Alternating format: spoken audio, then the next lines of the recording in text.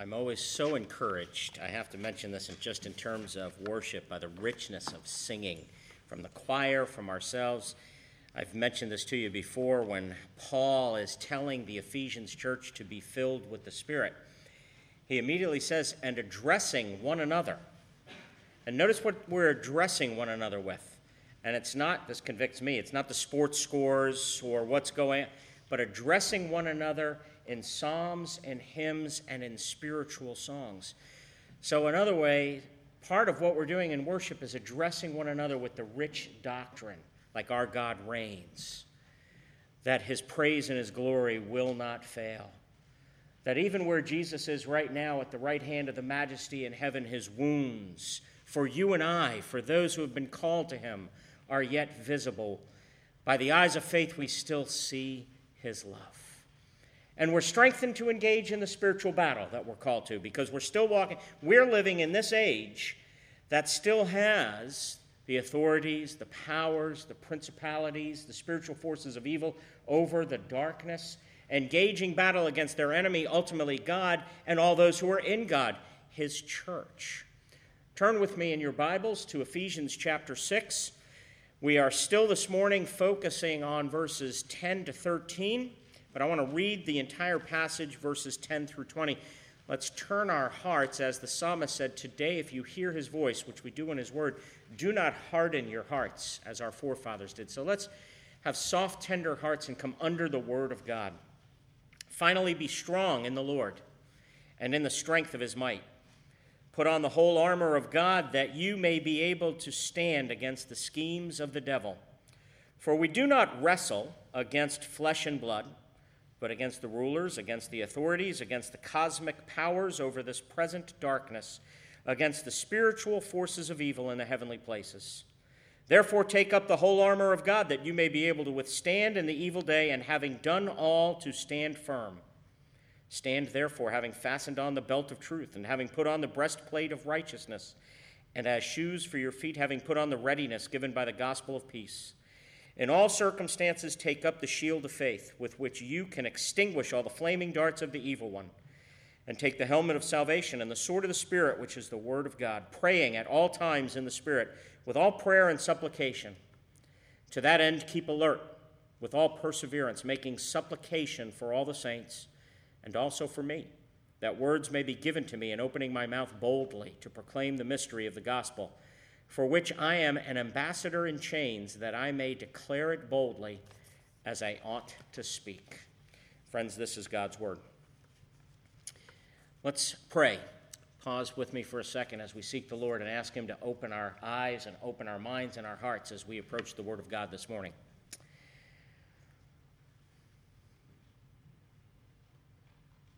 We come before you seeking, Father, that you would give us your Spirit to be our teacher, that he would take your word, and as we know your word to teach, Jesus taught us, saying that the Spirit glorifies Jesus by taking what belongs to Jesus and making it known to us. So I pray, Holy Spirit, that you would show us the beauty and the majesty and the power and the glory of Christ this morning. Pray that your word of God would not be bound, but that your Spirit would move in a mighty way, doing whatever it is that he wills in our midst, to challenge, to comfort, to teach, that we might come under your word and be changed by your word. So illumine our lives and illumine our hearts now, we pray in Jesus' name. Amen. Let me remind you of the quote by C.S. Lewis. I put it in your bulletins. I think it's your reflection this morning, but we looked at it last week a little bit. In his classic book, The Screwtape Letters, he writes, "There are two equal and opposite errors into which our race can fall about the devil." So in other words, what is Lewis saying? Avoid both extremes here. He's saying the first is to disbelieve in the devil's existence. So in other words, one error would say, oh, what an old wives' tale. A personal Satan, an accuser, a devil, that hogwash. The devil would love for us to think that on one hand. He says, but the other is to believe and to feel, listen to Lewis's words, an excessive and unhealthy interest in them. The other equal and opposite error would be, they're under every chair, under every rock.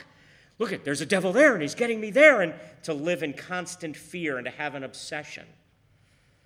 Lewis says, they themselves are equally pleased by both errors and would hail a materialist or a magician with the same delight. Paul allows us in this passage, he's a realist, and he allows us to fall into neither error.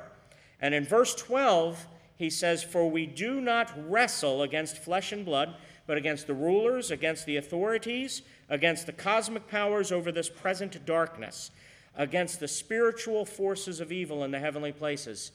Now notice something. When Paul says we do not wrestle against, in other words, human enemies, notice what he is saying. He's saying we do wrestle. No matter what, human beings are wrestling people. And there's an observation I want to make, and in a sense, in this morning's sermon, and I do promise we're going to finish Ephesians by the end of this month and have Christmas sermons and all of that fun stuff. But I want to camp on one verse this morning because this really struck me this week. We talked about it a little bit at our community group this past Wednesday, and I went home and went, I think I have to preach on this whole thing. If you were, I want you to picture something and pretend something. Take yourself 2,000 years and pretend you're part of the congregation at Ephesus. So you're coming and you're going to worship, you're gathering together with the calling of the saints, and you're gathering together, and word comes, we have a letter to read from our apostle. He's in prison right now. He's in Rome, he's in jail, but he's written to us. And we're going to read that letter that he's written. And you're going, wow, the apostle Paul has written, so you're a member. You're a man, you're a woman, you're a husband, you're a wife, you're a boy, a girl, a child, and we're going to hear from our apostle. And he's writing to you from jail. And from there, he says, and he's reading through, some representative is reading the letter, and he gets to this part. And of course, there's not numbers and, verses and chapters and all that was added later. You do recognize that. So the letter is read, and you're sitting out there, and you hear, for we do not wrestle against flesh and blood. Now, if you heard this, how would you have heard this if you're a congregant, you're a member of the church at Ephesus in the first century world? You're a first century believer. You don't have the rest of the New Testament yet. You're gathered for worship, and you heard we do not wrestle. You would have heard, that's our name. That's our name, because the idea of wrestling would automatically conjure up for a first century listener to the text, especially if you're a Jewish believer, a Jewish listener, you would immediately think of the Old Testament character Jacob, who on that night, and we're going to look at it a little bit, I'm going to refer to this in Genesis chapter 32, when he wrestled with a man at night, his name was changed from Jacob to Israel. And Israel literally means wrestled or strive or struggled with God and prevailed. So as one commentator put it, in the context of the Bible, to disclose your name, Jacob's name, because in the text, the man who's the angel of the Lord asks Jacob, what is your name? Jacob says, my name is Jacob. He says, right. You know what Jacob means? It means heel grabber, fraud, deceiver. And he says, no longer will your name be Jacob, but your name be Israel. And this commentator says, in the context of the Bible, to discover your name would be an act of self-disclosure, a revelation of your character, your deepest identity. And so the very name of Israel means wrestle. Struggle and strive and wrestle with God and prevails, which means you're now that first century hearer and you're reading this. You hear this, for you have not wrestled, you'll be hearing, that is your very name, because who is Israel? Israel in the New Testament is the church. The church is the new Israel, the new covenant people of God. We are Israel. That means our very identity is we are the ones who have wrestled with God and have prevailed. And that means before we ever get to battle and wrestle, in a sense, in our battle against evil, we have to wrestle for our name. Wrestle for our identity. I want you to think about something. The text tells us, why can we wrestle with principalities and powers? Because we've already survived wrestling with God. We've wrestled with God, and we've come out on top. We've prevailed. We're victorious. Through Christ, but we're victorious. That is our name. That is our identity. Therefore, that is our confidence and our strength as we go out into the world battling the evil in ourselves, the evil in others, and the evil in the world. Remember that verse I quoted a few minutes ago? Paul says in Romans 12:21, do not be overcome by evil. Yes, when we hear the news, we're hearing about evil. Don't let it pass into you and be overcome by it. But overcome evil with good. How do we do that? I titled this morning's sermon, Dress for Battle. And I'll tell you something, we're going to title next week's sermon, Dress for Battle. Because in a sense, what we're going to talk about this morning is how do I prepare for dressing for battle? Because in a sense, you dress for battle with the armor. But how do you prepare for dressing for battle? Think about it. When I got up this morning and I dressed for battle, I think I dressed well for battle this morning. What did I do beforehand? I prepared for it. I took my shower, I shaved, I got ready. Ladies, I see my wife do this all the time. If she's going out, what does she do? She's putting on mascara and she's putting on makeup and she's doing all that. And I, of course, try to be a good husband. I go, Evie, you're beautiful without that. You don't need all that. See, good husband. But she still does the mascara and the makeup. You dress for battle, and then before that, you prepare to dress for battle. Friends, you need to dress for battle, but you even need to prepare to dress for battle. And how do you need to prepare? You need to know your name. You need to know your identity. And you need to remember your identity as new Israel, as those who have wrestled with God and prevailed. And this text, Ephesians chapter 6, verse 12, alluding back to the story of Jacob, and I'm going to allude back to it, I'm going to go back to it, tells us that there are two things we need to do in wrestling for identity. We need to wrestle out of our weakness, and we need to wrestle out of grace. You need to remember your weakness. We do not wrestle against flesh and blood. Don't go in your own strength. You need to remember your weakness. And Jacob will teach us that. And then you need to wrestle and remember the power of grace. The Jacob story is fascinating because I think oftentimes we think of the Bible and we think to myself, got to learn the characters of the Bible, these great giants of the faith, so that I can emulate them and imitate them. Time out for a second. Have you ever studied the characters of the Bible? Have you ever looked into their eyes and seen who they really are? I mean, think about Jacob for a second. That guy was really a scoundrel. Very name means heel grabber. He stole his brother's birthright, stole the blessing, deceived his way into the blessing. In fact, did all sorts of things. And so if we recognize the Bible is not there to show us, here's how to live a good life. Do the best you can. Live real good, and then you get blessed. No. The purpose of the Bible, the revelation of God, is to show us how to meet God, whose grace we need, and we need it to live a new life. It's there to show us how God came down. Doesn't expect us to come up to him. How God came down into the lives of people who don't deserve his grace, don't really seek his grace. And let's be honest, folks, even after we've got it, we really don't appreciate his grace all that much. And it's showing us to whom he still gives his grace. And the Bible is there to show us that truly to wrestle with God and prevail is you will not be unchanged. I'm reminded, I've shared with you many times before, my favorite novel, my favorite book outside the Bible is The Lord of the Rings.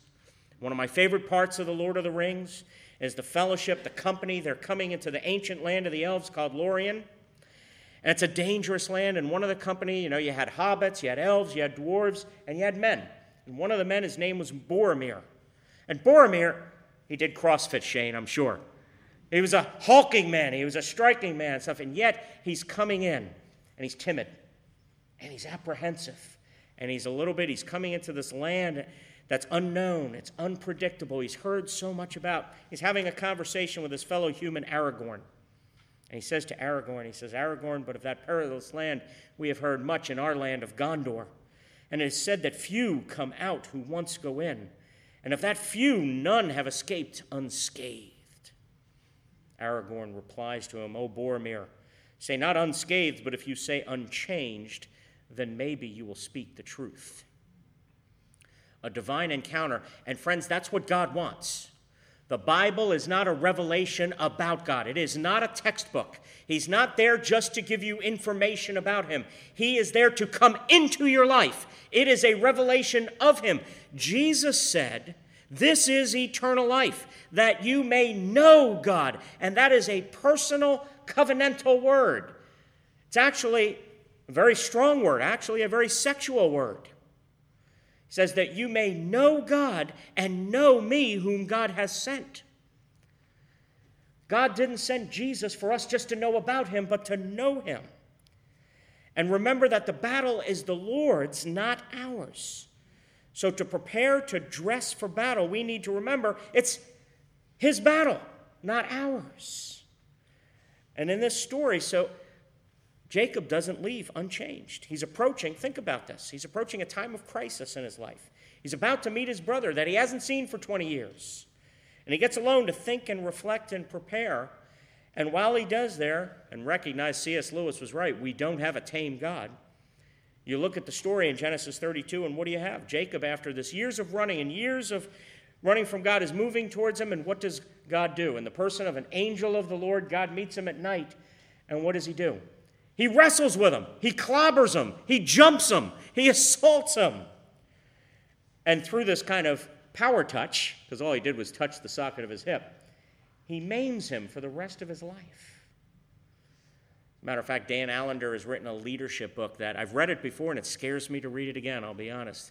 It's called Leading with a Limp, reflecting on the Jacob story. And what do we learn here? See, remember, we're talking about being prepared to dress for battle, to go out into the battle against evil in us, in others, and in the world. And Tim Keller writes, he says, what we learn here in this story is that God has to wrestle us into a transformed life, not comfort us into a transformed life. Oh, how I wish it was comfort us into a transformed. I wish I could just be always comfortable. Getting along, everything kind, everything working well, and just kind of automatically be transformed into Christ-likeness. Don't you wish that? Wouldn't that be wonderful? It doesn't work that way, does it? And do you realize what the purpose of sanctification is? We always quote Romans 8:28, don't we? That says, "And we know that in all things God is at work for good to those who love him and are called according to his purpose." And we often stop there. See, God's at work for good, my good, to those who love him. I love God and called according to his purpose. Did you ever think to read ahead what his purpose is? Because verse 29 defines his purpose. It says, "And those God foreknew, he also predestined to," here's what he predestined you for. See, we always want to fight about election. Do you ever look at the purpose of election? You've been predestined to be conformed to the likeness of his Son. That means everything God is doing in your life right now, every situation, every circumstance, every interaction, every relationship, every battle, everything you're going through is for the purpose of making you like Jesus Christ. And we learn from the Jacob story, God, for the most part, has to wrestle us into that conformity to Christ-likeness, not comfort us into that transformation. Tim Keller goes on to say, he says, God becomes, out of love, the enemy of your old self, the self that is not built on God, and brings you into weakness so that you can wake up and begin to grow in your new self. Prepare to dress for battle by remembering your identity, by remembering that your very name is Israel. Your name is wrestled with God, and God is wrestling you into weakness to transform you into Christ-likeness. And see, and what else do we learn from the Jacob story? See, we look at this, he has to wrestle him into transformation, but what exactly is Jacob wrestling for? The text tells us in Genesis 32 that what Jacob is wrestling for, and he's been wrestling for all his life, is blessing. Now, you might be thinking, blessing? we've got blessings all around us. We have our home and our family and our clothes and yes, there are wonderful gifts, but that's not blessing in the ultimate sense. See, we need to understand what blessing really is. See, blessing is not a subjective, my team won, I'm happy.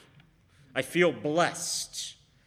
Blessing is the objective favor and declaration from God that you are okay, that you are favored, that you are somebody. See, think about it from Jacob's whole life. Jacob's never been convinced of his own value. So he wrestled with everybody to fill that inner hole. And he was always using God as a means to that end. God, if you'll help me get the blessing, if you'll help me get the inheritance, if you'll help me get Rachel. And finally, God meets with him at night, gives him the power touch, and says, Jacob, you think you've been wrestling with all of these things, but the one you've been wrestling with is me. Friends, do you recognize that you have been wrestling? See, it's part of your identity. You have been wrestling all your life. Some of you think you've been wrestling for the approval of your parents. Some of you think, if I only had success at work, I'd be a somebody. If only I had, fill in the blank. We're all wrestling for blessing. But here's the question. How do we get the blessing? How do we get that declaration of God that we're somebody? That we're, C.S. Lewis called it, we're in the inner ring. You're in the inner circle. How do you get that? And that is you have to wrestle out of grace. Very interesting in the Jacob story, and forgive me, I should have had this printed up for you. But in Genesis 32, verse 30, Jacob says, it is because I saw God face to face, and yet my life has been delivered. See, Jacob is at the same time here. His name's been changed. He's survived, and he's astonished. He's dumbfounded. He's blown away. He's excited. He can't believe it. He's gone, I've seen the face of God, and I'm still here. I've been spared. I've been delivered. See, what's going on? What's going on is he knows the kind of life he's led. He's saying, how can God accept someone like me? How can God bring me, the loser, in? I've been a fraud. I've been a heel grabber. I've been a deceiver. And God is sparing me? How could God do that? How can the holy come near and bless? And as we move on in Ephesians 6, and even use in the battle against evil, the battle of the kingdom of God versus the kingdom of darkness, he can use even me? That's unheard of. That's unthought of. The answer, of course, is found in the text in Genesis. It says, when the man saw that he could not overpower him. Time out here. That's crazy. In absolute terms, God couldn't overpower Jacob? Who's omnipotent here and who's not? He could have just smacked him one time and wiped him off the face of the earth. So what's going on? What's going on is God purposely, voluntarily, intentionally made himself weak so that he would fail to overpower Jacob. In other words, he didn't fail by choosing to fail. He didn't lose Jacob because his ultimate goal was to win Jacob and to rename him Israel and have him be the people of God who struggle with God and prevail so that he could use that people, a people purified for himself, that eventually become the church in the battle, not against flesh and blood, but against the principalities and powers of darkness. And he did it on the cross by choosing to fail himself. Colossians chapter 2, verse 15 says that God disarmed the rulers and authorities and put them to open shame by triumphing over them in the cross. See, what happened on the cross? Jesus gave up the blessing. No one had the blessing of God like Jesus. The objective favor, delight, deferment, glory of God. And Jesus gave it up so that you and I could have it. so that you and I could never lose it. Part of our wrestling out of grace is to recognize we've got to quit wrestling for everything else we've been wrestling for all our lives. You've got to, in a sense, get off that perpetual hamster's wheel where you've been wrestling to be somebody and wrestling for approval, wrestling to be liked, wrestling to be popular, wrestling to be somebody, wrestling to be, if I could only be accepted by that group of friends, if I could only have my 401k workout, if I could only have my health, if I could only have my grandchildren like me, if I could only have... Get off the wheel, stop wrestling, recognize Jesus. And what did Jesus do on the cross? See, the man who wrestled with Jacob only gave him the power touch, but the full weight of the blow of justice fell upon Jesus so that we only get the power touch. The full weight of judgment. Do you realize what Jesus got on the cross?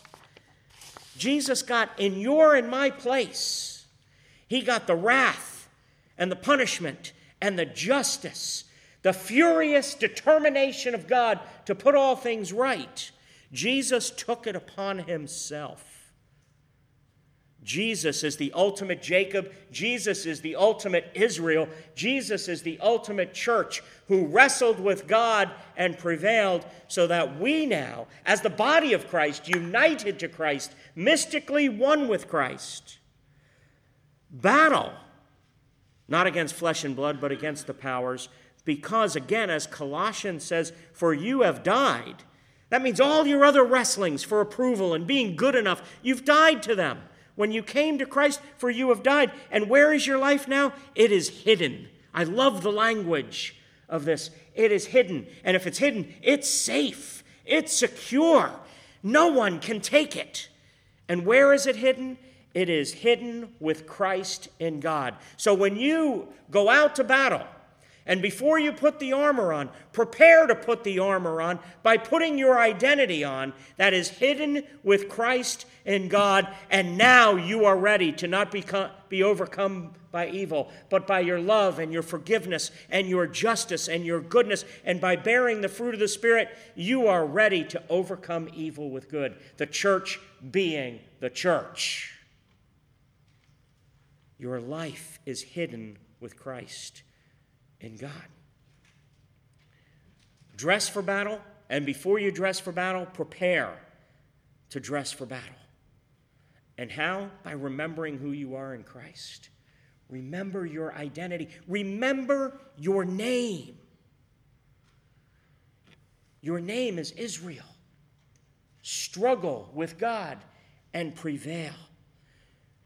Why prevail? Because he wrestled with God ultimately and took the brunt, so you could be hidden with Christ in God. And because you are in him, you can face anything. Let's pray. Lord, I pray that we would be a people who would not only be willing to battle, but we would prepare for taking battle, and do so by remembering our identity, remembering that we have died and our life is hidden with Christ in God. So help us to remember that union with you is greater than any other union we can seek. Help us to remember that if we're hidden with Christ in you, Father, we can face anything. Doesn't mean it won't devastate us or hurt us, but we can face it. We're secure. We're safe. We're hidden with Christ in God. We pray in Jesus' name. Amen.